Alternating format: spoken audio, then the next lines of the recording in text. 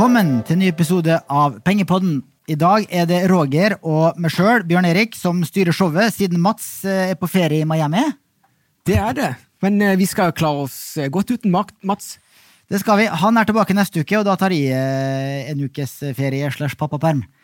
I dag skal vi først snakke litt om det sterke aksjemarkedet. Så skal vi snakke litt om hva som kjennetegner filosofien til en av verdens rikeste, og din helt, Roger, Warren Buffett. Ja, det gleder meg til å få lov til å utdype, eller brodere mer med stilen til Buffett.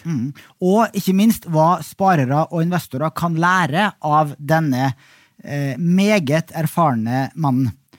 Til slutt så har du en liten godbit til lytterne, Roger.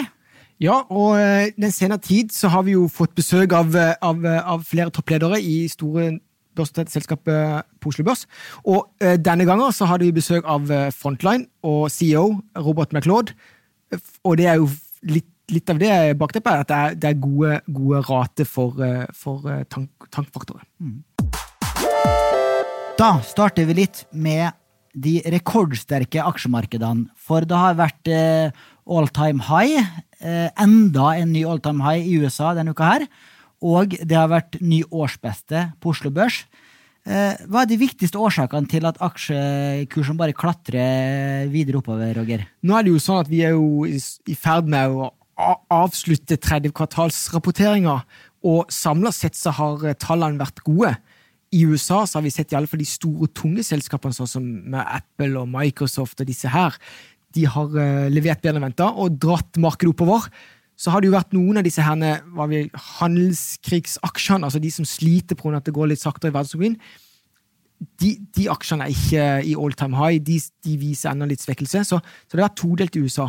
Her hjemme på Oslo Børs derimot så har jo noen tungvektere også som har levert bedre enn ventet. DNB ikke minst. De viste at de hadde kanskje litt mer kostnadskontroll enn det investorene frykter ved Q2-tallene. Aksjen steg kraftig på tallene. Equinor leverte jo egentlig bedre enn ventet, fordi at de hadde jo da valgt av strategiske årsaker å selge mindre gass i kvartalet enn det som normalt. Så den nå var med på å dra Oslo Børs videre oppover, i likhet med sjømatselskapene, som egentlig har vært med å dra Oslo Børs oppover etter finanskrisen. Og så har vi også fått litt gode nyheter når det gjelder handelskrig og forhandlingene mellom USA og Kina. Ja, eller nyheter i den, altså, de har ikke blitt verre. Tvert imot så det jo som sagt at handelskrigen skal jo nå deles opp i flere faser. Denne fase 1 som alle snakker om, den skal være nært forestående og bli signert. Men så det jo sånn at vi har hørt det før. Det har jo dratt ut i tid. Men frem til nå så har det ikke blitt verre. Og så det også en del som peker på at sannsynligheten for en kontrollert Brexit har økt, og det også positivt for verdens børser. Det det, bortsett fra at hvis du ser litt sånn, dette Brexit-spøkelse har jo måttet håndtere i flere år allerede, så du må anta at de selskapene eller industriene som normalt sett skulle bli berørt av en potensiell Brexit, de har jo brukt tida godt på å tilpasse seg det som vi håper ikke skal skje, at det blir en Brexit. Og da kan jeg jo bare trekke fram en uttalelse fra JP Morgan og Jamie Dimon, som sjef der. Han sier det at selv om de ikke har tro på at det blir en Brexit, så har ikke de som finansinstitusjon noe annet valg enn å ta grep for å minimere eventuell risiko knyttet til det. Sant? Så dette aktørene tror jeg vil uansett være godt forberedt på det som potensielt kan skje. Det jo alltid fallhøyde og alltid risiko i aksjemarkedet. Men det virker som at investorene har veldig kort hukommelse. Det ikke lenge siden man snakket om korreksjon, resesjon. Nå veldig mange blitt optimister igjen. Ja, det må huske på det at til syvende og sist, når det kommer til verdsettelse, eller hva, altså, så det rentenivå som dikterer det. Og rentenivået, på grunn av all urolighet, at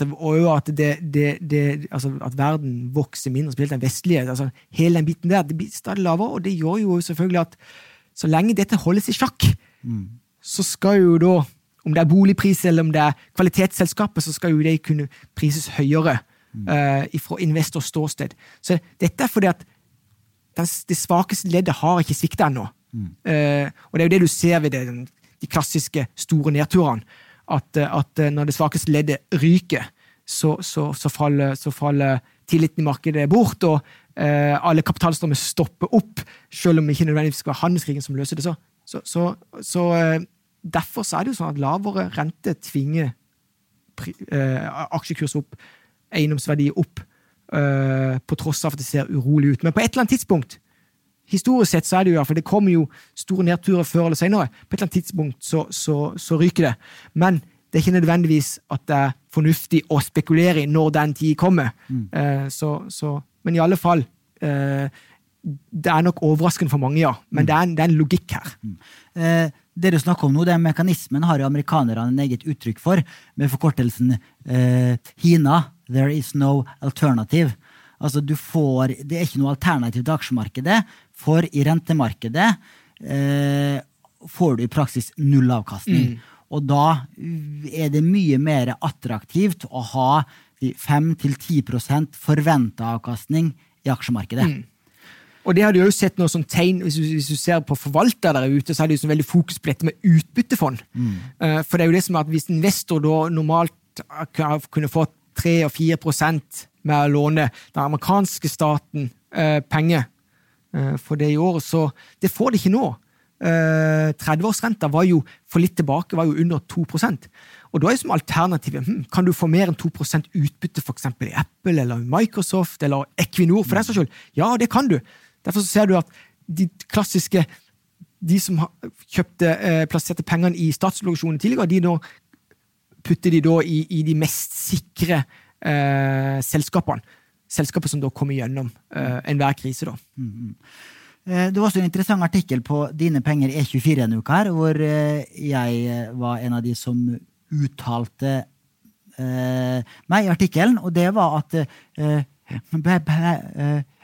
Bank of America hadde kommet med en ny rapport, hvor de sa det at disse klassiske kombinasjonsfondene med 60% aksjer, 40% renter. I Norge så kjenner vi best til den 50-50-varianten, de balanserte kombinasjonsfondene. De har vært veldig populære nå i flere 10 år, men de neste 10 årene så spår Bank of America at den populariteten vil falle dramatisk, og at de ikke vil bli solgt så mye mer, fordi at den rentedelen, der får du i praksis ikke avkastning lenger. Og deres spådom var at da må du vekte opp aksjeandelen og ta ned renteandelen, men den aksjeandelen måtte du være litt selektiv med. Den burde investeres i defensive bransjer, altså verdiselskaper med høye utbytter, nettopp det du snakket om. Nettopp. For det ligner på obligasjoner, så da må du ta mer aksjerisiko, men du skal være i den defensive delen av aksjemarkedet. Og du ser jo også nå når det er urolige tider som vi har vært gjennom de siste, i alle fall året, så har jo defensive aksjer jo gått, så det kan være litt av dette her momentet som allerede er i ferd med som å synliggjøre seg. Ellers er det jo også en kjensgjerne det at vårt eget oljefond, eller Statens pensjonsfond utland, de har jo tatt disse herne vektings reglene i den retningen allerede, og kvitte seg med disse obligasjonene til fordel for økt satsing på aksje. Så er det, som sagt, dette her er jo, når det gjelder også å sette sammen en sånn portefølje hvor du skal ha aksjer på den ene siden og rente på den andre siden, og du skal dra nytte av naturlige revektinger gjennom året eller gjennom perioden, hvor du da hele tiden selger noe av det som har gått best, for eksempel rente hvis det har gått best, og så kjøper du det som har gått dårligst, at du hele tiden kjøper på topp at du selger på topp og kjøper på bunn. Så det er jo matematikk, så Bank of America, uten at jeg har lest den artikkelen, men jeg vil jo tippe at det er det egentlig i bunn og grunn handler om. Det her er ren matematikk. Og så så benytter jeg jo da sjansen i den artikkelen til å fremsnakke Nordnets smarte porteføljer, for der det muligens fremtidens kombinasjonsfond. Det jo helt nytt. For 1 år siden lanserte vi disse smarte porteføljene som første selskap i Norden som har disse smarte kombinasjonsfondene, hvor vi ikke bare har aksjer og renter, men også har råvarer, vi har faktorstrategier, vi har børsnotert eiendom, hvor vi sper på da med flere aktive klasser for å spre risikoen enda mer. I tillegg så girer vi opp lavrisikoaktivene, altså typisk statsobligasjoner, kan vi gire opp til 200% eksempelvis, for å få et større risikobidrag fra den delen. Det kalles en risikoparitetsstrategi. Det kan hende vi vil se mer av slike smarte kombinasjonsfond de neste årene. Det I hvert fall min spådom. Ja, og helt åpenbart, hvis du ser for oljefondet sin del, så ligger jo mye av det sin meravkastning, den ligger jo konkret I at du flink til å revekte eller justere porteføljen på riktig tidspunkt. At du blir motsyklisk, at du klarer å selge det som har gått mest, og kjøpe det som har gått minst, og så hele tiden dra nytte av det der, altså den delen av siden av å være investor. Så det vil ikke overraske meg at det vil bli økt etterspørsel til sånne type produkter eller fremover. La oss bruke litt tid på 2 store hendelser på Oslo Børs denne uka her, eller store, I hvert fall 2 hendelser da, som vi ikke hører om så ofte. Og det ene at det har vært en razzia I kontorene til Norgesgruppen, og Orkla eide Lilleborg og Mondelez, som eier Freia. Det andre at Movi-sjefen går av et av dine favorittselskap. La oss starte med razziaen, Roger. I går på tirsdag ble det kjent at Konkurransetilsynet gjennomførte denne razziaen, og saken nå under etterforskning. Foreløpig har det kommet frem at enkelte leverandører gir over 15% lavere innkjøpspriser til Norgesgruppen enn de andre aktørene I markedet. Og Rema 1000 og Coop reagerer kraftig på at forskjellene så store og mye større enn de hadde forventet. Og så jeg at Orkla-kursen reagerte nesten ikke på denne nyheten. Den var ned rundt 0,5% I går, og stiger omtrent 0,5% I dag, onsdag. Hvordan ser du på det, Roger? Dette kan jeg litt om, og det jo fordi at jeg har stor sansen for Orkla som selskap, som en viktig brikke I dette spillet her, og fulgt det som analytiker I 14 år. Det som greia med Orkla, eller den utviklingen du har sett de siste årene, det det at Stein Erik Hagen I dag jo da største aksjonær og styrer mer eller mindre Orkla som han vil. De har vel 24,5%. Han bygde jo opp Rimi I sin tid, for de som husker Rimi. Og han klarte jo da, han hadde jo et forhold da til de, blant annet Orkla og de leverandørene. Han klarte å selge Rimi når det var på topp. For det jo helt åpenbart et marked hvor det ikke plass til så mange aktører. Det blir som winner takes all. Vi ser det på Walmart I USA, vi ser det på Lidl I Tyskland og Europa, så hele den biten der. Og det fordi at den som størst får best betingelsespris på varene. Den prosessen I Norge har jo pågått hvor det hadde blitt stadig færre kjøpmenn, altså det vil si Rimi har forsvunnet, og så har jo ICA mer eller mindre forsvunnet, så du sitter igjen med bare 3 spillere. Norgesgruppen dominerende, så kommer Coop på andre plass, og så det Rema 1000 på 3. plass.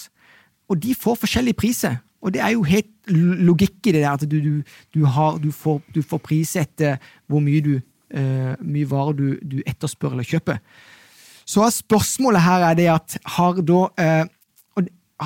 det gått så langt, har det blitt så få kjøpmenn I Norge, at en har nærmest kunne tvinge prisene opp for kunden, for forbrukeren generelt sett. Og det er vel egentlig det som Konkurransetilsynet peker litt på. Det det at nå det sånn at på grunn av at Norgesgruppen så stor, så får de så gode rabatter i forhold til konkurrentene, at de i bunn og grunn gjør at det blir dyrere matvarer for forbrukeren. Og det jo det her handler om. Så det den ene siden. Det andre siden det at noe som dette her ikke backtrading, det noe for jeg har påpekt i media i flere år. Det det at som investor i Orkla så har jeg synes det vært veldig rart at Orkla lar seg presse på å tilby så gode rabatter til for eksempel Norgesgruppen på bekostning av Coop og Rema 1000. Dette har vært debattert på NRK, det har vært debattert med jevne mellomrom de siste årene. Så dette noe som har utviklet seg over tid. Og jeg mener det at Orkla, som Nordens største merkevareselskap, de har jo selvfølgelig en makt i seg selv, men hvis de hele tiden tillater å gi rabatter til den største kjøpmannen, altså i Norgesgruppen, så blir det jo færre og færre kjøpmenn som de har å forhandle med. Til slutt så blir det jo kjøpmannen som dikterer ditt eget utfall. Så det bare en sånn ulogisk måte, har jeg ment, å styre den Orkla-sjappa på. Og så det derfor du kan si sånn at aksjekursen til Orkla har steget. Han derfor vært opp over 30% i år, Orkla-kursen. Så kanskje enden på visa kan være det at Konkurransetilsynet tvinger det frem at blant annet Orkla burde gi mer lik pris til de 3 kjøpmennene som igjen, for å tillate at det skal komme flere kjøpmenn på det norske markedet, som kan komme til gunst for forbrukeren. Så dette viktig å kunne se dette fra flere innfallsvinkler. Og for meg som analytiker så jeg jo opptatt av å prøve å se dem fra alle mulige innfallsvinkler. Så det kan godt tenkes at dette godt nytt for Orkla i det litt lengre løp da. Så en annen ting det at hvis du ser på Orkla som har noen veldig sterke merkenavn, altså Grandiosa jo kanskje det viktigste, og i min verden så har det jo vært sånn at når du har et så sterkt produkt, så det et produkt du ikke skal la deg forhandle om. Det en fast pris på dette, uansett om det heter det ene eller andre. Så det har det jo vært en sånn logisk måte å gjøre det på allerede der. Men enden på visa kan være at dette gjør at Norgesgruppen da i bunn og grunn kan få mindre makt, altså at løsningen ligger en plass midt imellom, og at Konkurransetilsynet gjør en god jobb her med å adressere den utviklingen som har vært de siste årene. Så det sammensatt. Vi kunne gått mer i detalj på ting, og vi kunne snakke lenge om dette, men det et viktig tema. Jeg så for øvrig at konkurransedirektør Lars Søgaard uttalte det at prisforskjeller i seg selv ikke ulovlig, men dersom slike prisforskjeller har medført at forbrukerne har betalt høyere priser som følge av dette, kan det foreligge et brudd på konkurranseloven. Nettopp. Så vi jo i en veldig sånn gråzone uansett hvor vi vender på det. Hvem sin skyld det? Men i alle fall så tror jeg at Orkla-aksjonæren kan profitere på dette, på denne saken altså. Andre hendelsen nevnte var at på tirsdag fikk vi også melding om at Movi-sjefen Alf Helge Årskog går av med øyeblikkelig virkning. Og han har jo suttet i 10 år som konsernsjef, og Movi sin aksjekurs har jo steget rundt 900% i hans ledetid. Det jo utrolig sterkt. Men det jo litt uvanlig at den går av på dagen, Roger. Det noe dramatikk i der? Det mer til den historien enn det som legges frem her. Altså, ja, han har gått på dagen, men de har jo brukt tid på å finne en erstatter. Erstatteren var klar, og han kom fra egne rekker. En som kjenner ikke bare Movi, altså ekstremt bra. Han som har vært finansdirektør siden 2012, men han har også vært i næringen i enda lengre tid. Så det ikke noe dramatikk i dette her. Det viktige jo det at sjefen som går av nå har vært med og bidratt til at Movi har opprettholdt den posisjonen som en av verdens største oppdrettere, og så den desidert største oppdretteren på atlantisk laks, og helintegrert selskapet, og gjort det i stand til å ta nye retninger. Så jeg ser, og jeg må jo bare si det at jeg jo aksje i Movi privat, og det har jo vært en av min favorittindustri i alle år som analytiker, og utsiktene for denne her, både Movi og industrien generelt, ser veldig lovende ut, men det ikke noe, jeg ser det ikke noe sånn dramatikk, selv om du inne på noe, altså at det går på dagen, det liksom, men det var ikke sånn at det er gjort en grundig jobb i forkant, og jeg ser det som veldig positivt at finansdirektøren nå tar steget opp, og det naturlig at han tar selskapet i en litt annen retning også, fordi at de har blitt så store som de har blitt på oppdrett. Jeg synes også at det en styrke at jeg hadde en ny konsernsjef klar. Da viser det at det ikke noe gærent som har skjedd som gjør at de må si noe på dagen. Og så det en styrke at det en intern kandidat. Det viser at selskapet flinke til å bygge opp fremtidige ledere. Det kjennetegner en god og solid organisasjon. Ja. Så det bra. Men det at han da slutter på dagen om å liksom rydde kontorpulten sin på dagen, i stedet for at det står at han skal avslutte arbeidsforholdet i løpet av 3 eller 6 måneder, da, for eksempel, som normalen. Da. Ja, ellers det jo også sånn, hvis du ser, i alle fall, hvis du ser det to disse sjømatselskapene og med spesielt fokus på Movi, de sikter. Altså hvis du ser på styresammensetninger i Movi, sånn, altså dette et eier som faktisk styrer, som har valgt ledere, som har enorm lang horisont på det de holder på med. De ikke opptatt av hva som skal skje det neste kvartalet, og derfor det jo ekstra viktig å rekruttere internt, sånn som jeg ser det. Bra. Da skal vi snakke om ditt favorittema, Roger. Ja, det vi snakker om nå nesten ditt favorittema også, men nå det Buffett. Det det.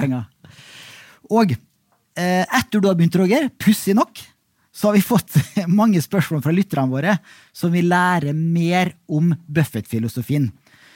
Fordi du, selve orakelet fra Farsund, etter du har blitt en del av podcastredaksjonen, så har våre lyttere spurt mer og mer om Buffett-filosofien.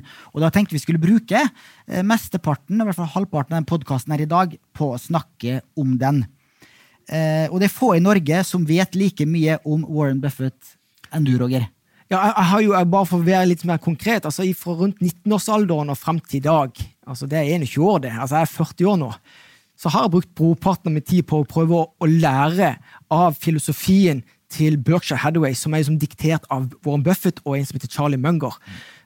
Og det interessante med det, bare for å ta det at hvis du følger utviklingen til både Buffett og Munger, så ifra de var da egentlig i midten av 20-årene, så har den utviklingen de har hatt som investorer, den altså fra start til i dag, altså det 2 vidt forskjellige investorer, ikke vel? Så det litt av denne taken du skal ha som investor, altså de har evnet å lære å bli bedre. De går fra et ståsted til å være en investor som mest mulig ønsker å regne på hva ting verdt, til nå i senere tid så handler det meste om å sitte på kvalitetsselskapet nærmest for evig tid. Og hvordan skal du finne de samme type casene som Buffett og Munger basert på det jo det store spørsmålet. Men i alle fall så har jeg hatt anledning og mulighet til å faktisk bruke altså mitt voksne liv på å studere disse her. For jeg ønsker, det ikke slik jeg ønsker å bli like god. Og da spørsmålet, meg som 40-åring, det? Er jeg på høyde med Buffett og de når de var på 40 år? Jeg håper og tror at jeg hakket over, og det fordi at de har da lært. De har jo da lært oss. De har i hvert fall delt veldig mye av sin filosofi. Og så det jo sånn at konkurransen i dette gamet jo tøffere og tøffere, så du må være bedre enn de på samme årstall for å faktisk kunne være bedre enn de. Men du ikke så rik som Buffett var da han var 40. Nei, for Berkshire, ta for eksempel, Berkshire har sin opprinnelse fra når Buffett var 35 år gammel. Han blir 90 år til neste år. Og det var hans formue, det her jo renteeffekten, altså. Det først han passerte 60 og 70 år, altså det tok helt av. Og det jo noe du finner igjen i som utviklinger hos John Fredriksen, det kan være utvikling til Olav Thon, altså. Det den, å være langsiktig investor, sørge for at pengene dine forrentes, så det den renteeffekten som drar dette. Så for å være en investor på lik linje med de, så det jo den der lønna, den får du nærmest i himmelen. Men at det viktigste at du har glede av å være investor på de betingelsene. Og det jo det de reklamerer for, at de har det artig mens de holder på.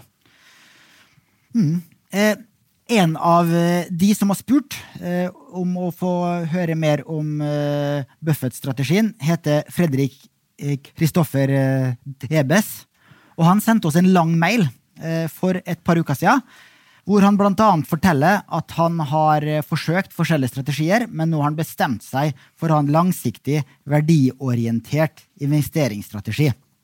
Og så skriver han videre her. Jeg har gjort en del research på nett, på tankegangen til Buffett og Munger, og har forstått deler av strategien deres. Det jeg sliter mest med å finne mer informasjon om, følgende. La oss si at jeg har funnet en bransje, eller helst et konkret selskap, som jeg har lyst til å se nærmere på. Selskapet har konkurransefortrinn, god ledelse, og så videre, som Buffett streber etter i sine investeringer. Så skal man kjøpe dette selskapet til en god pris, altså med en margin of safety, som Buffett sier. Hvilket parametre, multipler, regnskapstall eller annet bør jeg sette meg inn i for å beregne om et selskap billig eller dyrt? Ja, da det viktig for meg å dvele med det jeg sa innledningsvis her, at investeringsfilosofien til Buffett, den har endret seg vesentlig fra han var da i 20-30 til i dag. Så begrepet margin of safety, det et begrep som han har lært av sitt forbilde Benjamin Graham. Og da mitt tips, les boka til Benjamin Graham, Buffetts, en av Buffetts store forbilder, en bok som heter The Intelligent Investor. Det ikke så viktig i dag, for det at du skal kjøpe en krone for 50 øre eller for 70 øre, det ikke det springende. Det springende det at du har en idé om at et selskap som kommer gjennom en hver krise, som har et stort vekstpotensial de neste 20-30 årene, for da det sånn at det utfallsrommet lenger frem i tid, som så gigantisk, og som det nesten umulig å beregne i dag. Så når du kommer til investeringer, og når det fremheves margin of safety, i den forstand at du skal prøve å regne til at ting faktisk vært vesentlig mye mer i dag enn det priset på børsen, det ikke så viktig. Det viktige at du har forståelse av selskapet og industrien, og hvilken retning det tar, og så at du har tillit til de som styrer businessen. Det jo alfa og omega. Så det viktig å forstå for de som ønsker å studere Buffett, at det noen begrep der som ofte går igjen, men som ikke like viktige i dag som de var. Og det blant annet margin of safety, at du skal trenge å regne på det. For det kan jeg si, Buffett jo i en situasjon hvor, som han fremhever, at han sitter på et kontor uten PC. Ikke vel? Og gitt at han fremhever det, og det har jo blitt bekreftet fra andre hold også, det at han, sant? Du vet jo, Bjørn Erik, jeg sitter jo med Excel, altså Excel jo alfa og omega, men Buffett gjør ikke det. Og det fordi at han har forståelse og lærer seg til å forstå et selskap, en industri, og har tillit til at det drives i riktige former, og at det kan liksom lede an og bli mye mer verdt lenger frem i tid. Så det bare viktig å ha forståelse for det. Det lange perspektivet, margin of safety ikke like viktig i dag som det var. Og så når du kommer tilbake til å se på hva det som et sånn minimumskrav for Buffett og de å investere i, så det jo helt klart at det må jo være et selskap som evner å komme gjennom en hver krise. Vi vet ikke når neste krise kommer, annet enn at han kommer på et tidspunkt. Og da det jo viktig at et selskap som har for eksempel en strukken balanse, mye gjeld, vi vet jo det at det vi ikke kommer gjennom, så Buffett hater jo gjeld. i bunn og grunn. Så det det viktige, altså den kapitalen som blir generert, noe av det må kunne betales ut utbytte, så utbyttepolitikk, det må være forankret, og en vesentlig del av overskudd kan jo be å bygge opp virksomheten ytterligere år etter år etter år.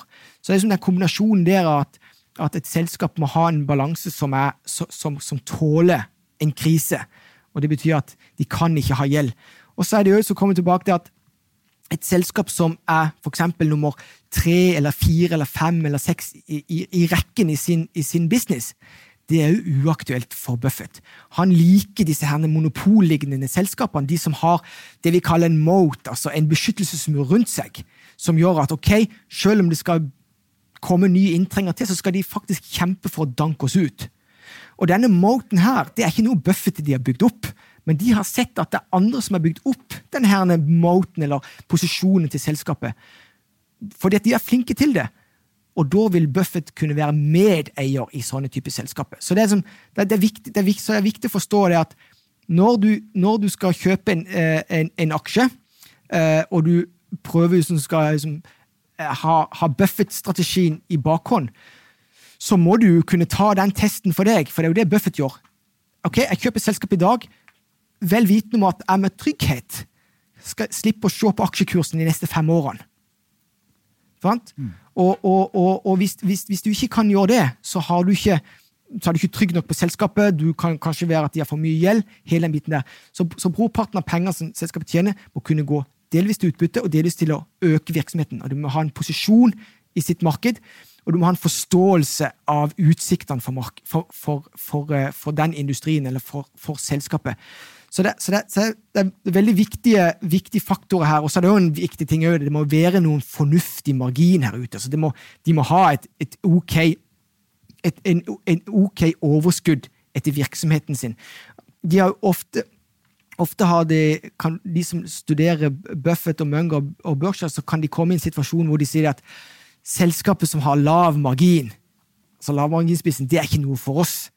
De har jo vært fremhet blant annet at flyindustri, det jo typisk lavmarginsbusiness. Vi kjenner jo alle Norwegian her, og vi kjenner SAS, altså skal lite til før at de går i minus. Det har jo Buffett unnlatt for enhver pris, inntil for noen få år siden.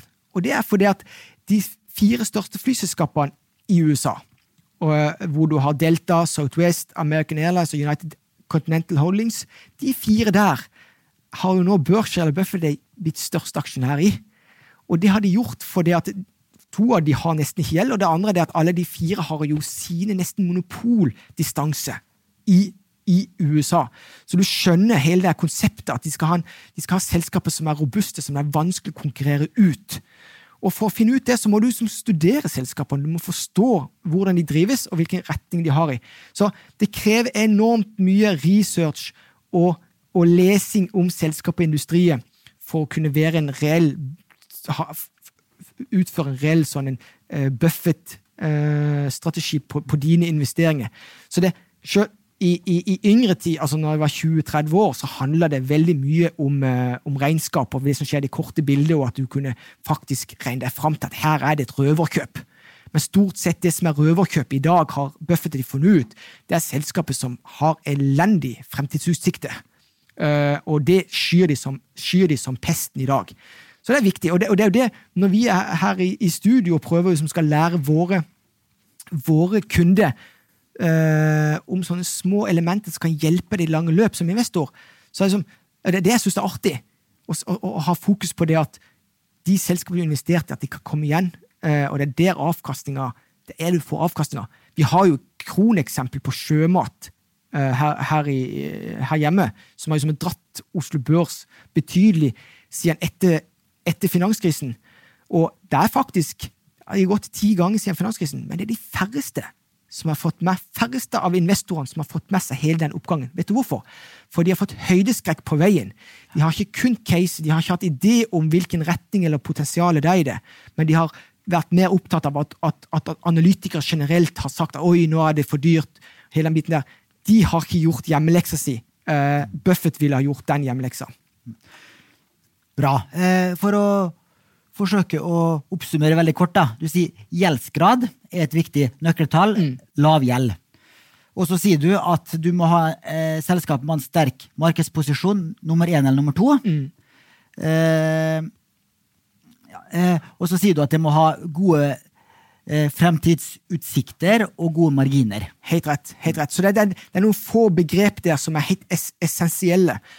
Og dilemmaet det at det som i utgangspunktet er det verste for å ha sånn investeringsstrategi, det det at det krever mye å forstå om et selskap potensial i de neste 10, 20, 30 årene frem i tid.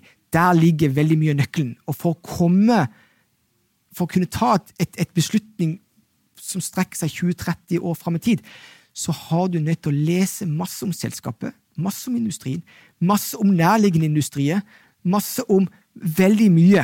Så det er jo derfor Buffett og Munger, de bruker jo stordelen av sin tid til å lese litt om alt, for å få en utrolig forståelse av mekanismen i verden. Og hvis jeg har ambisjon om å gå i samme spor, så har jeg ikke noe annet valg. Jeg må også bruke brorparten av min tid på å lese. Og jeg gjør det, som jeg sier ofte, det at jeg bruker mesteparten av min tid på å lese årsrapporter fra amerikanske selskaper, mer enn norske selskaper. Og det gjør meg over tid til en bedre investor, og det vil jo gjøre våre kunder til bedre investor for de som ønsker å gå i den retningen.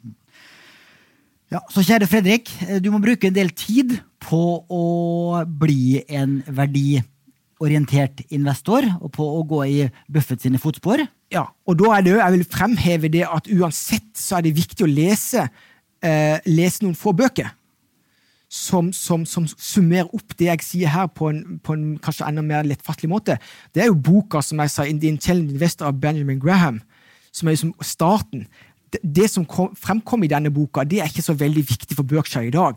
Men det som kommer frem i bok som heter Common Stocks and Uncommon Profits, av en som heter Philip Fisher, derimot, det lyser jo, altså, det mer essensielt for dagens Buffett-strategi da.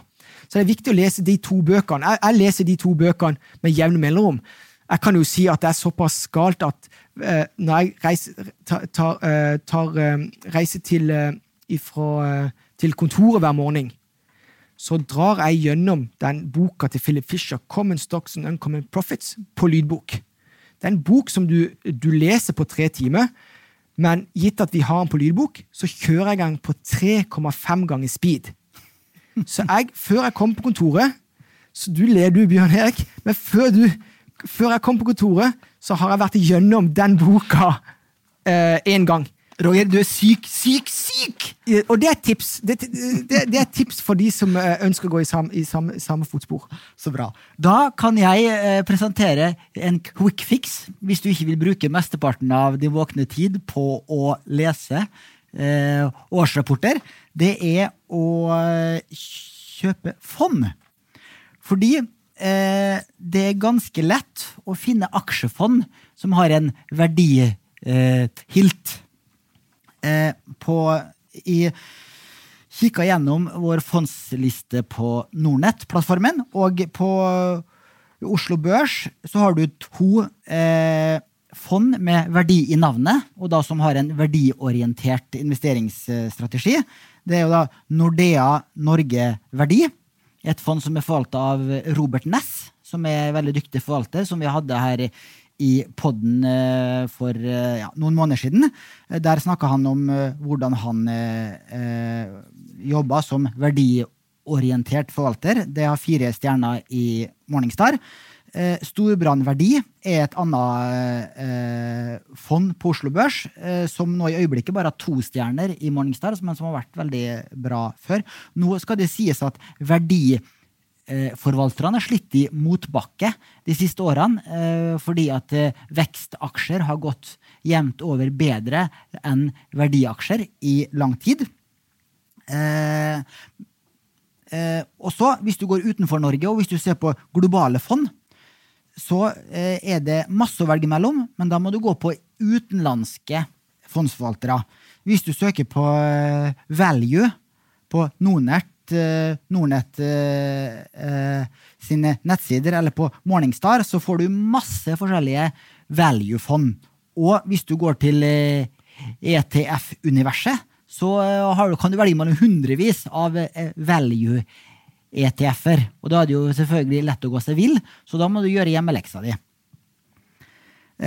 Og så kan jeg også fortelle det at grunnen til at denne value eller verdifaktoren har blitt så populær, det er jo det at på lang sikt, hvis du ser de siste 40-50 årene, så har slike verdiaksjer gjort det vesentlig bedre enn gjennomsnittet, altså en indeksen. Jeg fant en rapport fra MSCI, som er ledet verdens største indeksleverandør, som viser det at denne verdistrategien på det globale markedet har gitt vesentlig bedre avkastning, riktig nok til en litt høyere risiko, men du har fått godt betalt for den ekstra risikoen du har tatt siden 1977. Og det vil si at du får ikke nødvendigvis lavere risiko i en slik verdiportefølje eller et verdifond, men du kan forvente en noe høyere avkastning hvis historien gjentar seg da. Det er jo ikke sikkert at den gjør. Da skal vi snakke litt om avkastninga som Buffett har oppnådd gjennom Berkshire Hathaway, som han har vært konsernsjef i siden starten vel i 1965, ikke Roger? Det er korrekt. Og vi måtte bruke litt tid på det, Roger, for å finne en relevant sammenligningsindeks. Og hvis du skal sammenligne aksjekursutviklinga til Berkshire, så er det jo naturlig å sammenligne med S&P 500-indeksen i USA, som er den breie aksjeindeksen i USA. På aksjonærbrevet, eller i hvert fall i årsrapporten til Berkshire, så starter de med en tabell som viser årlig avkastning på Berkshire-aksjen versus S&P 500. Hvert år siden 1965. Og det er en veldig skrytetabell. Men jeg fant ikke noen akkumulert avkastning, så måtte vi regne oss frem til. Og utfordringen man møter på da, for de som har prøvd å gjøre den øvelsen, er at det jaggu ikke lett å finne en S&P 500-indeks som er utbyttejustert. Det er riktig. Så det måtte vi bruke litt tid på. Men det finnes noen ETF-er som er utbyttejusterte, som følger S&P-indeksen slavisk. Og det har vi da gjort. Og la oss da starte fra tidenes morgen, da, fra 1965. Så har Berkshire-aksjen gitt en annualisert gjennomsnittlig avkastning på 20%, som da er omtrent dobbelt så mye som S&P 500. Den har gitt rundt 10% årlig gjennomsnittlig avkastning, da siden 1965. Det høres jo helt sykt ut, og leverer dobbelt av markedsavkastning. Ja, altså det er viktig, altså det interessante med Berkshire, eller med Buffett og Munger sin strategi, det er det at de betaler ikke utbytte. Så de har aldri betalt utbytte, og de sier det at det kommer ikke til å skje heller. For det at de har egenskaper til å allokere den kapitalen, mener de. Eller de sier vel ikke, men de gir uttrykk for det at de sin jobb er å allokere kapital. Altså, end of story. Og de mener at de kan allokere den kapitalen, overskuddene som kommer fra alle disse her selskapene de eier, på best mulig måte. Så de betaler ikke utbytte. Så som aksjonær i Berkshire så får du ikke utbytte. Så det er bare forhåpentligvis at de klarer da å allokere den kapitalen i selskapet som gjør det bedre enn S&P blant annet. Og det har du jo gjort år inn og år ut i bunn og grunn, helt inntil de siste 10 året i utgangspunktet. Og det skyldes jo hovedsakelig fordi at Berkshire har blitt så stort. Altså, Berkshire i dag halve det norske oljefondet det er blitt så svært at de måtte endre litt strategi. Og det er jo det du kjenner igjen som at de endrer strategi som investorer, men de er jo en strategi på vegne av selskapet Berkshire på grunn av den kapitalen de har. Så jeg kan si det at at frem til 2000-årsskiftet, så hadde de gjort det veldig bra. De svikta litt på slutten, fordi at de valgte ikke å investere i IT-selskapet. Og vi alle husker at IT-selskapet gikk ekstremt på slutten av 90-tallet. Enden på viset at det falt jo rett i kjelleren igjen. Men da kan jeg bare si, for de som har fulgt med det, at Buffett ble jo da kritisert for det, at ja, men de har blitt gamle, de følger ikke med i timen, de har ikke kjøpt en IT-aksje, og de har gått glipp av masse avkastning, så S&P har jo gått ifra de. Men Buffett og de står hardnakket på sin strategi, det er det at vi investerer ikke noe vi ikke forstår. Ikke vel? Så hvis ikke de forstår inntjeningspotensialet til et IT-selskap, så unnlater de å investere i det. Og det viser seg jo å være helt korrekt. Så når markedet kom kraftig ned på tidlig 2000-tallet, altså IT-bobler sprakk, så outperformer jo Berkshire enormt. Sant? Så du husker på det, kapitalen nå, er det at kapitalen de har nå er så stor at de har jo da endret investeringsstrategi. Så nå er det sånn at Berkshire er bygd for å underperforme i oppgangstider. Gjør det likt i stabilt marked, og så skal de outperforme i dårlige tider. Og det er fordi at alle de utbyttene, kontantene de får år inn og år ut, det ender opp på en bankkonto. Og de kjøper ikke lange obligasjoner, de kjøper treasuries, de skal ha kruttet tilgjengelig der og da. Så de sier, vet du hva, jeg er villig til på stordelen av vår kapital til å få 0 rente i bunngrunn, for at jeg kan bruke det på et tidspunkt. Og da er det at de skal være en lender of last resort. Så det er et viktig begrep her for de som følger Buffett, å forstå det at Berkshire og Buffett de ønsker å være lender of last resort, og hvis de klarer det, og det vil de klare, så vil de da outperforme veldig mye hver gang det kommer stor krise. La oss ta litt flere avkastningstallet før vi går videre, for siden år 2000, de siste 19 årene, så har Berkshire-aksjen gitt 520% avkastning cirka, mot S&P 500 215. Altså, så der har også Berkshire levert langt bedre avkastning. Ja, og det skyldes utgangspunktet. Altså, når IT-bobla sprakk, så hadde ikke Berkshire IT-aksje. Og da viser det seg at det var end of story. Det var de som var beste investorer da før og etter IT-bobla sprakk. Det er det de har dratt nytte av det. Så hvis du luker ut den biten der, så er avkastningen litt dårligere da, vil jeg anta at du skal frem til. Fordi, nettopp som du har vært inne på, de 3 siste årene så har jo da Berkshire-aksjen gitt lavere avkastning enn S&P 500, men ikke så veldig mye faktisk. Jeg trodde det var mer. De siste 10 årene så har Berkshire gitt rundt 220% avkastning, mens S&P har gitt 260%. Ja. Altså litt lavere enn indeks. Siste 5 år, Berkshire rundt 50%, S&P 500 rundt 65%. Så litt mindre avkastning her også.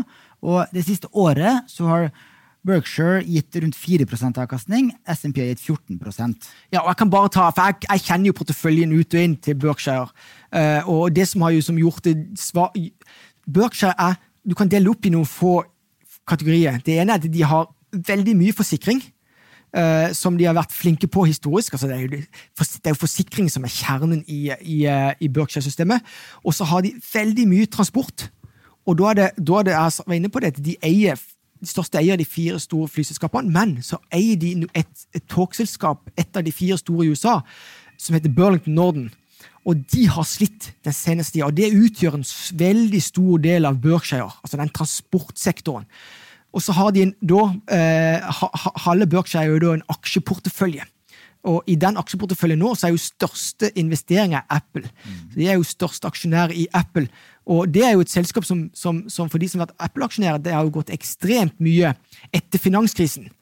Nå var det jo sånn, Berkshire kjøpte seg først inn i Apple, og den stod i $120 aksjen.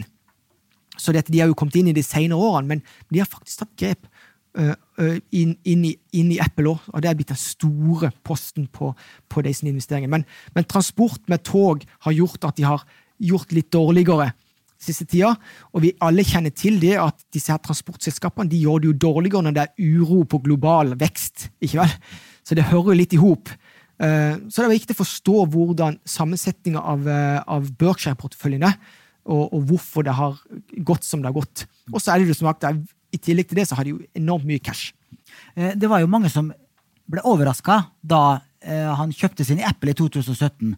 For noen år før så hadde han jo uttalt det at nei, han skulle ikke investere i et av de store IT-selskapene, for han forstod ikke hva de drev med, og han kunne ikke regne igjen verdiene. Ble du overrasket da han kjøpte Apple, eller kjøpte 5% av Apple? Nei, nå det jo sånn at over nyttår så skal jeg jo lansere min amerikanske portefølje. Jeg bruker jo mest tid på det, og Apple har jo vært mitt store case i USA. Noe jeg har gitt uttrykk for i media i år inn og år ut, så jeg ble jo skuffet over at Berkshire eller Buffett brukte så lang tid på å finne Apple. For Apple ikke et IT-selskap, det et konsumselskap. Altså de har selvfølgelig, sin opprinnelse så det jo IT-relatert, men de har utviklet en retning hvor de har skapt et univers gjennom denne iPhonen sin. Så det interessante for deg som da interessert i Buffett og leser om alt som skjer rundt Buffett, det at når de uttaler seg om Apple i dag, så uttaler de seg som om de skulle være Coca-Cola på 80-tallet. Det litt viktig å forstå. Så det forteller om hvordan de ser på Apple som selskap, og hvilke utsikter de har. De samme utsikter mener jeg da faktisk at jeg så før Buffett og de.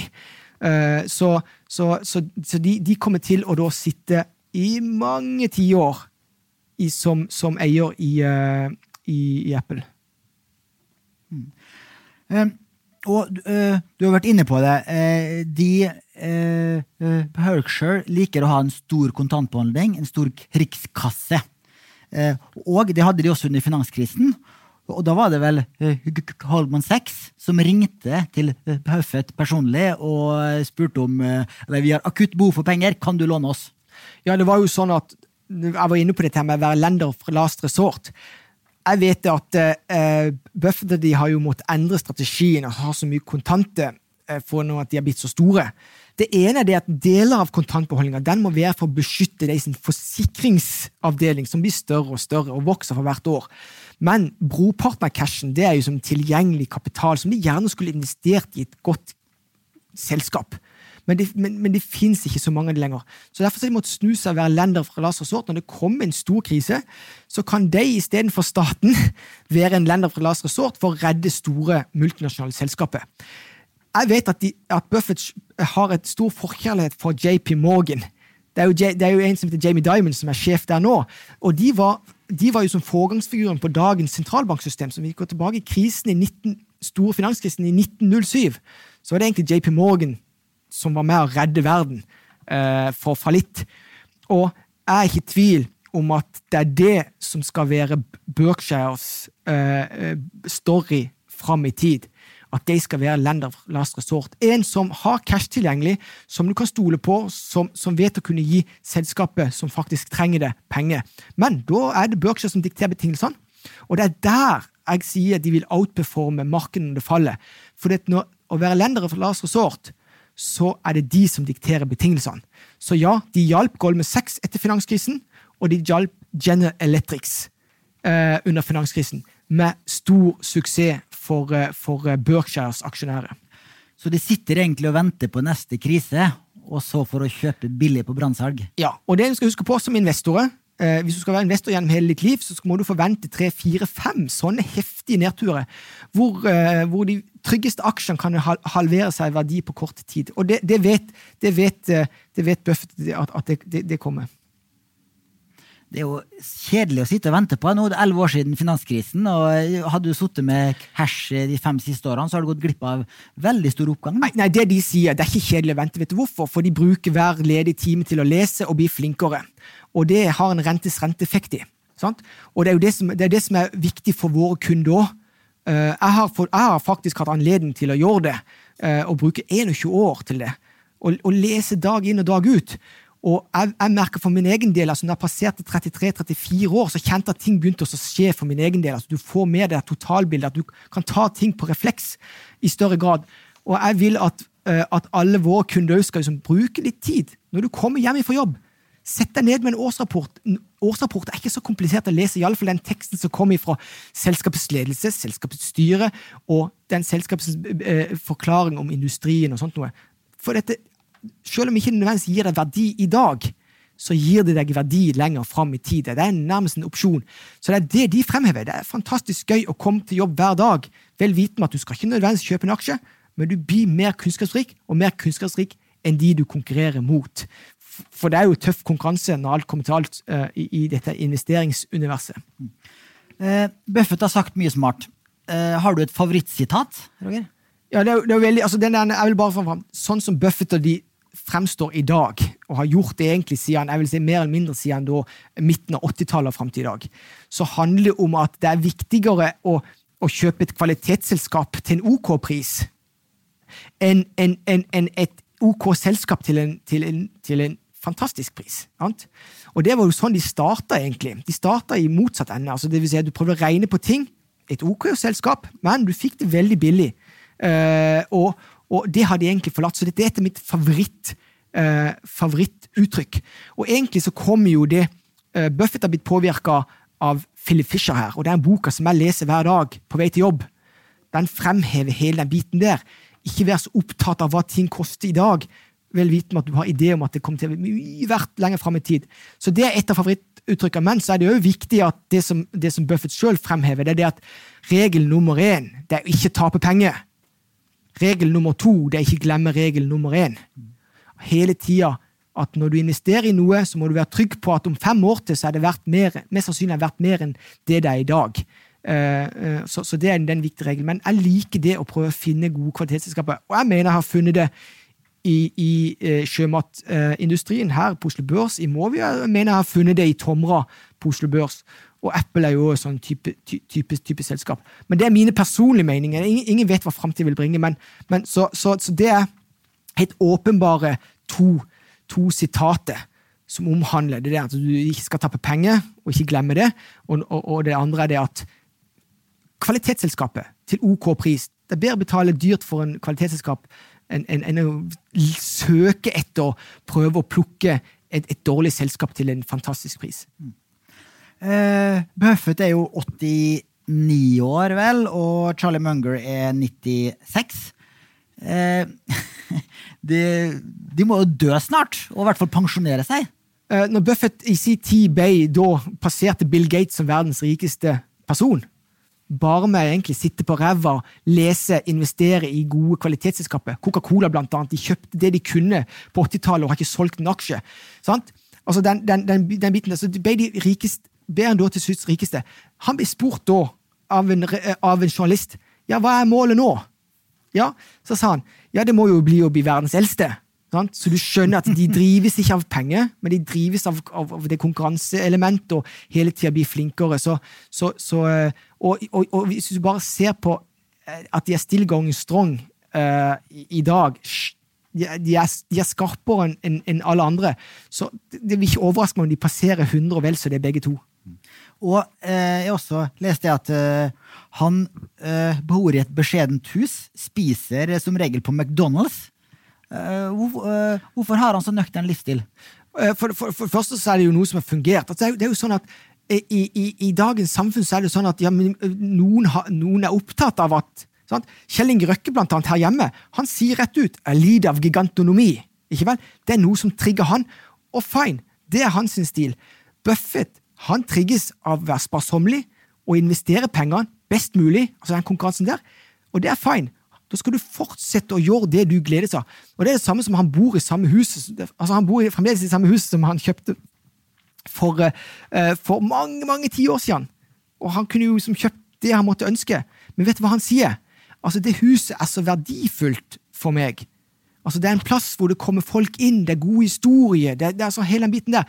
Det betyr noe for Buffett. Så de har en filosofi og blir trigget av gjerne ting som ikke en jevne mann i gata blir trigget. Så det handler bare om å gjøre det du synes ok. Ellers kan du også trekke frem dette med McDonald's. Ja, han har gratiskort på McDonald's i Omaha, vel å merke. Han litt misunnelig på Bill Gates, for han har gratiskort på McDonald's globalt. Men han betaler nok for maten sin på McDonald's. Bortsett fra at han sier han tar med barnebarn på bursdagsfeiringen på McDonald's. Så jeg vet ikke, men hold, hvis det rutiner som funker, fortsett med det. Og det viktig i alle fall som investor. Ikke endre deg for at du plutselig får mer penger, men du skal repetere, gjøre mye mer av det samme. Jeg tror det viktig for å kunne komme ut som en vinner i det lange løp som investor. Det var veldig nøkternt da, nesten asketisk. Det der også, jeg liker at når jeg har fått bedre råd, gjort gode investeringer, og høste litt, for eksempel nå så bygger familien min hytte på fjellet. Det viktig å investere i livskvalitet, livsglede, og det må ikke koste penger, men ofte koster det penger også. Men helt rett, men poenget at du skal gjøre det. Buffett sier at, Buffett fremhever ikke at folk burde gjøre som han, men de fremhever ved flere anledninger at du skal gjøre det som du synes er riktig. For eksempel når det kommer til mat, ja, du skal ikke, hvis du synes du liker å spise en burger, eller du liker å spise fisk, eller du liker å drikke Coca-Cola, så skal du gjøre det, sant? Men han, i alle fall, det som trigger han, i alle fall denne her stilen som jeg er nok veldig det er ikke til å legge skjul på, jeg veldig i samme type stil at når du kjøper en hamburger så regner du fort fram hva den alternativt koster, hva du kan investere så det er hele den biten der men det er bare, og jeg synes jeg blir også trigget av det. Nå er vi på over til Roger, men siste spørsmål. Du har jo, disse generalforsamlingene til Berkshire Hathaway jo en opplevelse for livet, siden de som har vært der. Du har vært der? Jeg var i 2015. Da var det 50-årsjubileum for Berkshire Hathaway. Du må huske på Berkshire Hathaway, det stammer fra Buffetts dårligste investering. Han har bare beholdt navnet. Den tekstilfabrikken som ble utkonkurrert på veldig kort tid. Og da skjønte de veldig tidlig at Buffett tidligere, vet du hva, her må bare droppe å pusse opp maskinparken og ta ut det jeg kan få av inntekter og investere det i aksjer. Og da var det jo gjennom hans forbilde Benjamin Graham, som var hans lærer, som hadde styreplass i et forsikringsselskap. Så det er viktig å huske på starten her. Berkshire Hathaway-navnet stammer fra kanskje Berkshires dårligste, eller Buffetts dårligste investering. Jeg har vært på det arrangementet, 50 000 aksjonærer som sitter og hører på Buffett og Munger snakke i 7 timer i strekk med en liten pause. Jeg hadde gjort min research, og dette er litt viktig. Nå skal jeg gi lytteren en artig detalj. Jeg har på forhånd visste jeg at Berkshire, eller Buffett, Munger og Bill Gates har et eksklusivt intervju med CNBC natt til mandag etter arrangementet over. Og at det har de på et eller annet hotell i Omaha. Og da klarte jeg på en eller annen måte å finne ut av hvor dette var henne. Så jeg stod opp midt på natta, og jeg visste at det er neppe noen andre som gjør sånn type research. Så husk, det er 50 000 som er på dette arrangementet.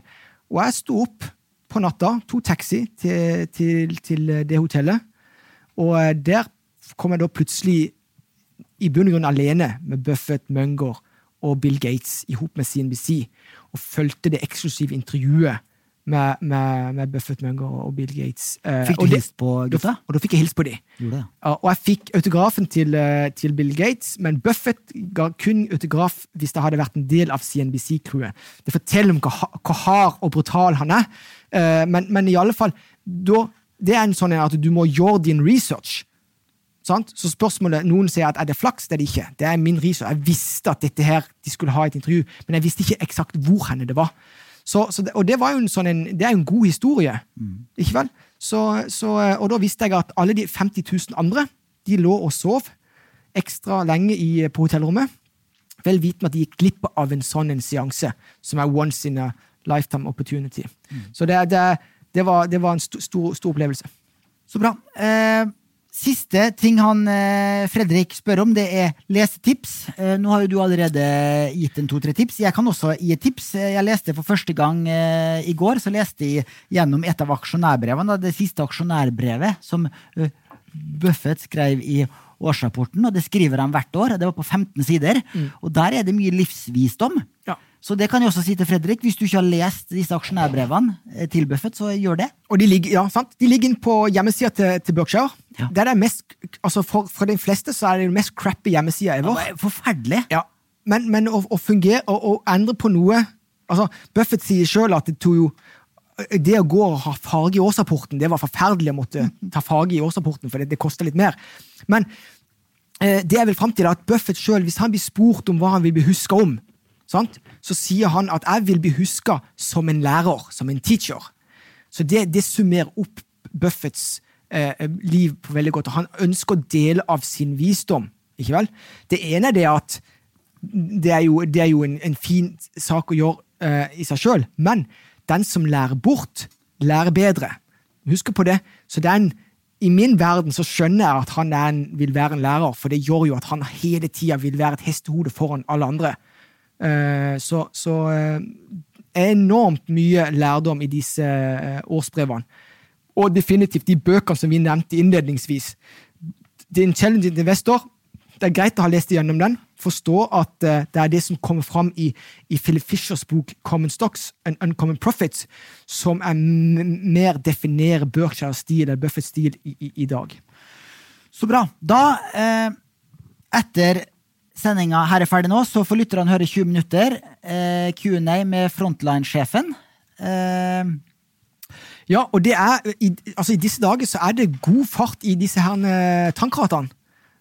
Og som kan komme til fordel for aksjonærene i tankselskapet, sånn som Frontline. Om det skjer, det vil jo tida vise, men i alle fall så i denne her Q&A-session så får jo lytterne et bredere innblikk i Frontline som selskap, og den kulturen som ligger litt i selskapet. Og det styres jo i bunn og grunn av en aksjonær, John Fredriksen, og det gjør det jo for mange ekstra spennende. Så bra. Da får dere shippinginteresserte høre videre, og vi høres neste uke. Ha det! Yes, da skal vi straks ha en Q&A, men før vi gjør det, så skal jeg bare kort gå gjennom mine tanker fra et analytisk ståsted, mine tanker om Frontline. Og da vil jeg se ditt historisk perspektiv, og dvele litt med dagens marked for Frontline. Frontline har en stor aksjonær, og det er John Fredriksen. Det betyr at det er på godt og vondt et selskap som styres av en eier. Det behøver ikke være noe problem, tvert imot kan det være en stor fordel hvis vedkommende er blant de bedre til å allokere kapital. Og i min verden så er John Fredriksen, som er 75 år i dag, på samme måte som mitt store forbilde Warren Buffett, en av de aller beste i verden på å allokere kapital. Altså, begge har nærmest på egen hånd bygget opp en imperium fra scratch til uante proporsjoner, gjennom teft, hardt arbeid og tålmodighet. Mens forsikringsselskapet har vært motoren i Warren Buffetts Berkshire Hathaway, har utbyttene i Frontline vært motoren i Fredriksen-systemet. Min påstand er det at uten utbyttene fra Frontline, som på totalt har vært på $6 milliarder, så hadde Oslo Børs vært en fattig børs. Altså det hadde vært en børs uten selskaper som Golden Ocean, Seadrill Larcher, Flex LNG, Avance Gas, Northern Drilling, og ikke minst Movi, som har en markedsverdi i dag på 120 milliarder norske kroner. Altså det vil si at dette er selskapet som direkte eller indirekte er bygget på utbyttene fra Frontline. Frontline fyrer i dag på alle sylindere, slik jeg ser det. Og de ble kickstartet i 2015, da OPEC valgte å oversvømme markedet med olje. Vi må tilbake til tidlig 2000-tallet, slik jeg ser det, for å finne tilsvarende impulser. Og de impulsene ble den gang drevet av at Kina fikk innpass i WTO. I dag er det USAs oljeproduksjon som har eksplodert etter finanskrisen, som er den største drivkraften i markedet. Og dette er en trend som med stor sannsynlighet, slik jeg ser det, vil fortsette. Og det er fordi at dette er den eneste måten for USA, eller mest naturlige måten for USA, hvis sitt langsiktige mål er å forbedre handelsbalansen. I tillegg så har det jo sånn at Saudi-Arabia,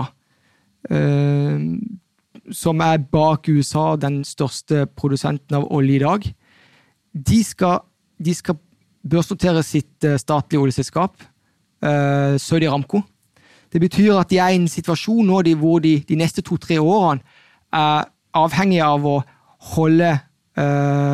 støtte opp om oljeprisen og holde den på respektabel nivå. Dette vil naturlig nok gi økt eksport av olje fra USA til Asia. Og sånn det. Økt frakt av olje fra USA, det gir lengre fraktrute. Og lengre fraktrute gir tilsvarende økt etterspørselstonnasje. Så mitt take som analytiker, så Frontline I en situasjon I dag som veldig, veldig fordelaktig. Og de underliggende markedet kan minne veldig mye om det markedet som vi så på tidlig 2000-tallet, I forkant av en periode med stor utbytte fra Frontline. Yes, Robert, da vi klar for Q&A. Nå har jeg noen spørsmål som jeg gjerne vil ha svar på. Utbytte et viktig tema I Frontline. Det essensielt. Frontline har vært eventyr I så måte. Selskapet har betalt ut $6 milliarder I utbytte. Kan du fortelle litt om utbyttepolitikken I Frontline? Så se på det historiske, som du sier, vi har betalt ut $6 milliarder, cirka 4 har vært cash, og 2 milliarder har vært utbytteaksjer. Og så ser vi også på gruppen, og Jon Fredriksen-gruppen, du finner vel knapt noen som har bygget noe I norsk historie som det, og du var inne på også tidligere med de forskjellige selskapene I gruppen og verdiene som skapt. I Frontline så har man alltid vært, og man alltid aksjonærvennlig, og å investere I Frontline, det det samme som å investere på samme betingelser som Jon Fredriksen. Og det det nok ikke mange rederier der ute som kan si, der pleier det å være forskjell på de som styrer og de som aksjonærer. Så der det svært aksjonærvennlig. Som jeg sa nå på markedsgjennomgangen, så tror jeg at inntjeningspotensialet til Frontline formidabelt fremover.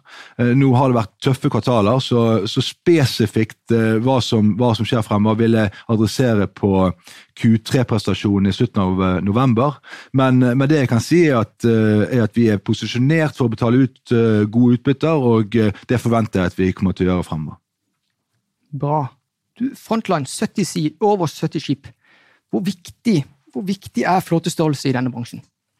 Altså nå med den størrelsen vi har, så det jo klart det at sånn som på Suezmax nå, så har vi en god size, så det viktig. Men å komme I en sånn posisjon hvor man så stor at man faktisk kan være prissettende I markedet og sånt, det flåten for stort til. Så jeg vil si det at med den størrelsen vi har nå, så det svært positivt, fordi at med mer båter og med det lave break-even vi har, så det høyere inntjeningspotensiale. Så størrelse viktig for å være I et marked, og vi da I 3 markeder, og vi har nok størrelse I alle 3 markedene, det vil si VLCC, Suezmax og Aframax.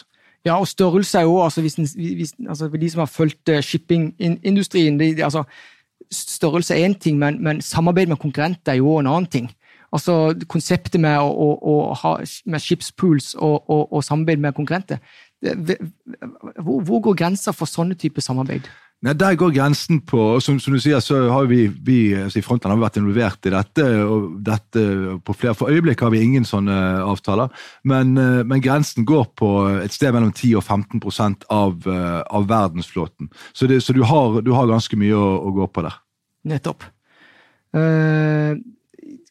Du nevnte COSCO I presentasjonen. COSCO jo et av verdens største shippingselskaper. Den kontrollert av den kinesiske stat. De har over 1000 skip, blant annet 120 tankskip. Etter finanskrisen gikk de fleste innen shipping konkurs eller forlot sine forpliktelser. Det gjorde ikke dere. Kan du si noe om hvordan dere tenker når det kommer til det å ha inngått forpliktelse I denne bransjen? Nei, altså dette med å holde det gående og ikke gå konkurser. Så hvis du ser på de forskjellige redere rundt omkring, så det ingen spennende historien som Jon har. Altså han har nå holdt på i 55 år, og alltid, inngår man en avtale, så man bundet av den, og man skal ha et godt rykte. Jeg vil si at Frontline er blant de absolutt beste der, og vi oppfører oss ordentlig, og ja, vi forsøker å få mest mulig betalt for skipene våre, men vi gjør det på en ordentlig og ryddig måte. Så kundeforholdet våre er jo bygget, altså det er bygget over flere 10 år, og vi har svært sterke relasjoner, og det er jo en av de tingene som setter oss i en god posisjon. Ja. IMO 2020, altså alle snakker om, altså dette er reguleringer som nå trer i kraft, nye reguleringer trer i kraft nå ved nyttår. Altså shippingindustrien, den er jo strengt regulert allerede. Det er hensyn til miljø og sikkerhet for ansatte. For Frontline sin del, vil det være en fordel og ulempe? Vil det være en fordel og ulempe om shippingindustrien var enda strengere regulert? Absolutt en fordel. Altså det er ikke noe tvil om.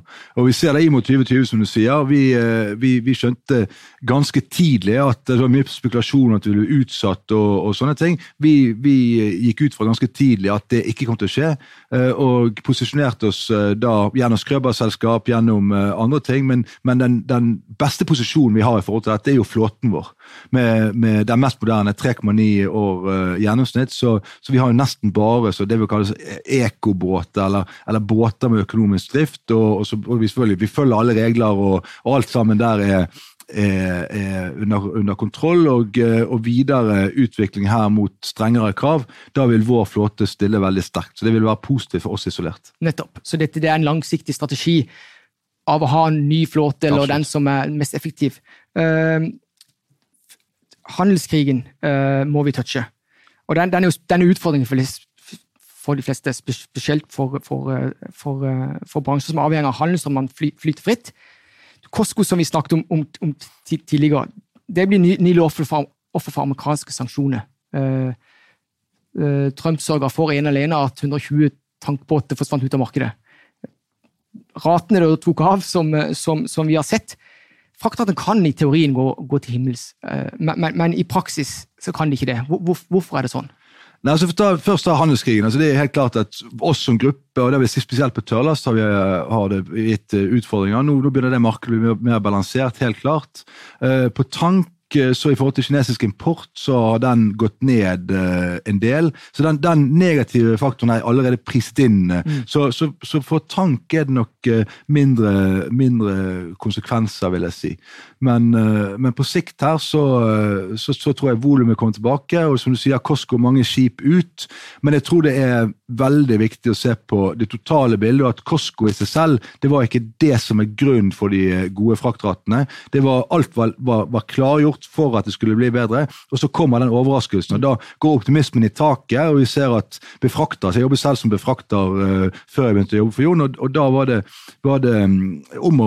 altså hvis fraktratene går, så er det om å sikre seg skip, og det skjedde da i galopperende fart, og da går ratene, og så hvis du ser på antall dealer eller avtaler som faktisk ble bekreftet i perioden, så var den relativt lav. Og så kommer man ned på mer normale nivåer, og så begynner ting å fungere igjen. Og det altså frakt kan drepe en arbitrasje. Det sier seg selv, at hvis frakten blir for høy, så vil ikke raffineriet tjene penger, og så vil ikke oljen fraktes. Men jeg tror at det nivået hvor frakten dreper traden, den er ganske høy. Jeg kan ikke sette et tall på det, men at verden kan leve med VLCC-rater på 150 og 200 000 over lengre perioder, det har vi sett historisk over hele kvartaler, og det tror vi vil se igjen. Og det er litt fordi at verden er så avhengig av denne transporten? Absolutt, absolutt. Ja. Du snakker om at flåten til Frontline er den yngste blant sammenlignbare selskaper, eller børsnoterte i så måte. Skipenes design og motor, effektivitet, det blir stadig bedre, teknologien går fremover i denne bransjen. Ja. Har den utviklingen gått enda fortere i det siste, og hvordan påvirker dette et levetida på et skip?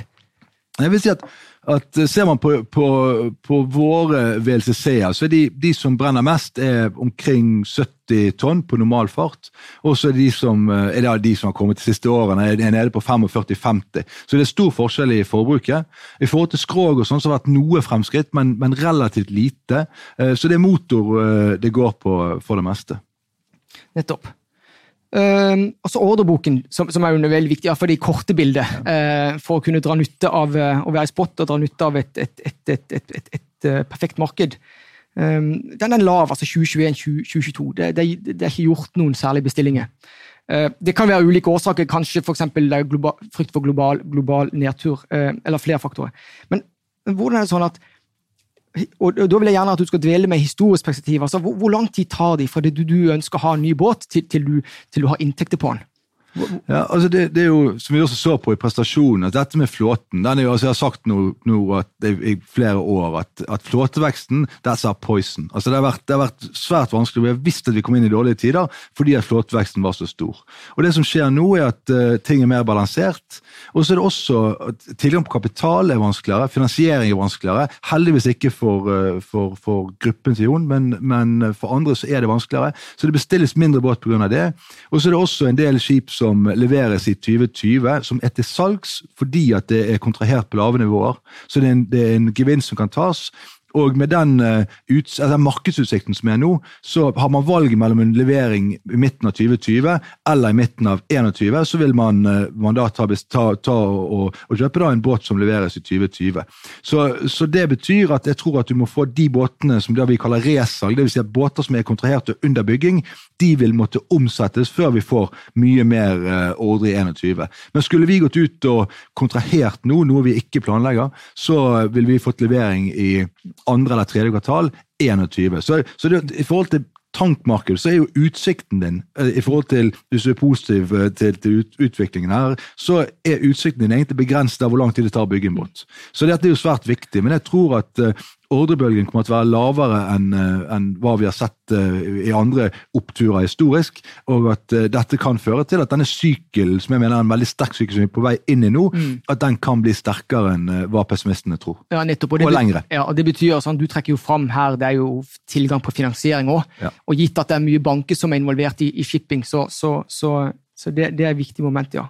Du, i dag fraktes cirka 40% av olje i verden via skip. Og resten går gjennom rør eller tankbiler eller tog.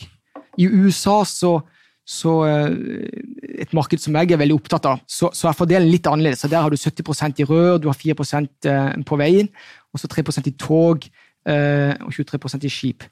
Det en åpenbar trend i Nord-Amerika at transport av olje via tog øker. Så hvilke tanker har dere om de langsiktige linjene innenfor for oljefrakt? Ja, det helt riktig som du sier, det omkring de 40%. Så det var faktisk, ser man på nøyaktige tall, så var jeg faktisk, da jeg startet sent i 14, da jeg startet i Frontline, så var jeg ganske heldig, for det var akkurat den perioden hvor OPEC, som du nevnte tidligere, økte produksjonen. Og det som skjedde da med den økningen, det var at vi gikk fra omkring 39% på kjøl til 43%. Og det skjedde da i løpet av 4. kvartal. Det startet litt i 3. kvartal, men 4. kvartal 2014, og så gikk da oljemarkedet i Contango og så videre, og så fikk da transportbehovet på skip økte veldig.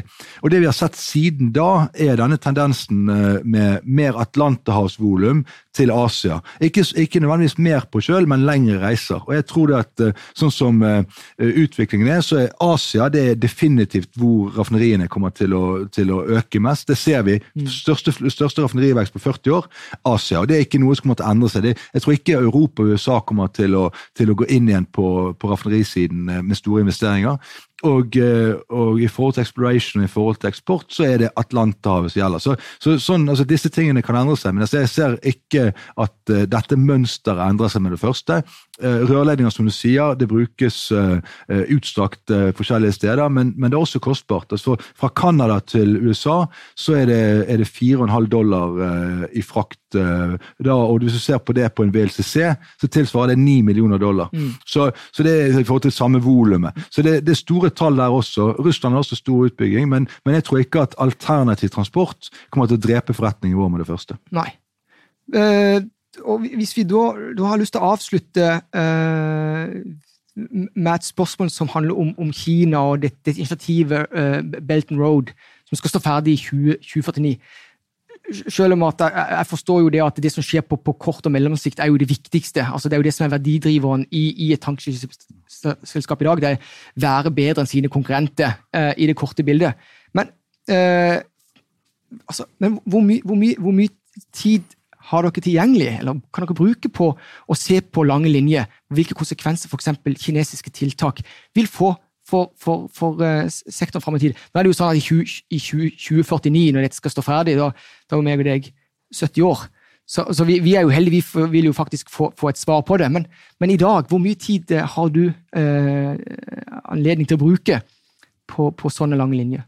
Vi kommer 70 år, still going strong opp, det er det aller viktigste. Men altså, hvis du ser på de avgjørelser skal gjøres, så bestille en båt nå, så vil ikke jeg være bekymret for altså jeg tror man har mer tid enn hva mange tror. Og jeg tror også dette med at alternativene og renewables og de tingene, det er flott at det kommer, men det tar tid dette også. Og peak oil, altså når det liksom når toppen på oljeforbruk i verden, det ligger fremdeles langt frem i tid. Så jeg tror vi har den gode gamle dagse tankfrakten har en god del år igjen å gå på, og du får ta det over til på ditt forrige spørsmål, så det er en ting jeg glemte å svare på, det var dette med levetiden. Den kommer ned, og det er jo også da i favør av dette at vi kommer til å holde på en god stund, men at levetiden kommer ned betyr også at vi må tjene mer penger i perioden selvfølgelig. Men nå mener jeg at alt ligger til rette for at vi skal gjøre det, og så skal vi bruke de neste årene her på å få returnert mest mulig verdier til aksjonærene. Ja, så bra. Vet du hva? Da tror jeg, Robert, da er vi i mål. Og da vil jeg på vegne av Nordnett og meg selv takke for tiden din og innsikten, Robert. Det har vært en stor glede å ha deg i studio i dag, og så takk til alle som fulgte. Penger, penger, penger, penger, penger, penger, penger, penger, penger, penger.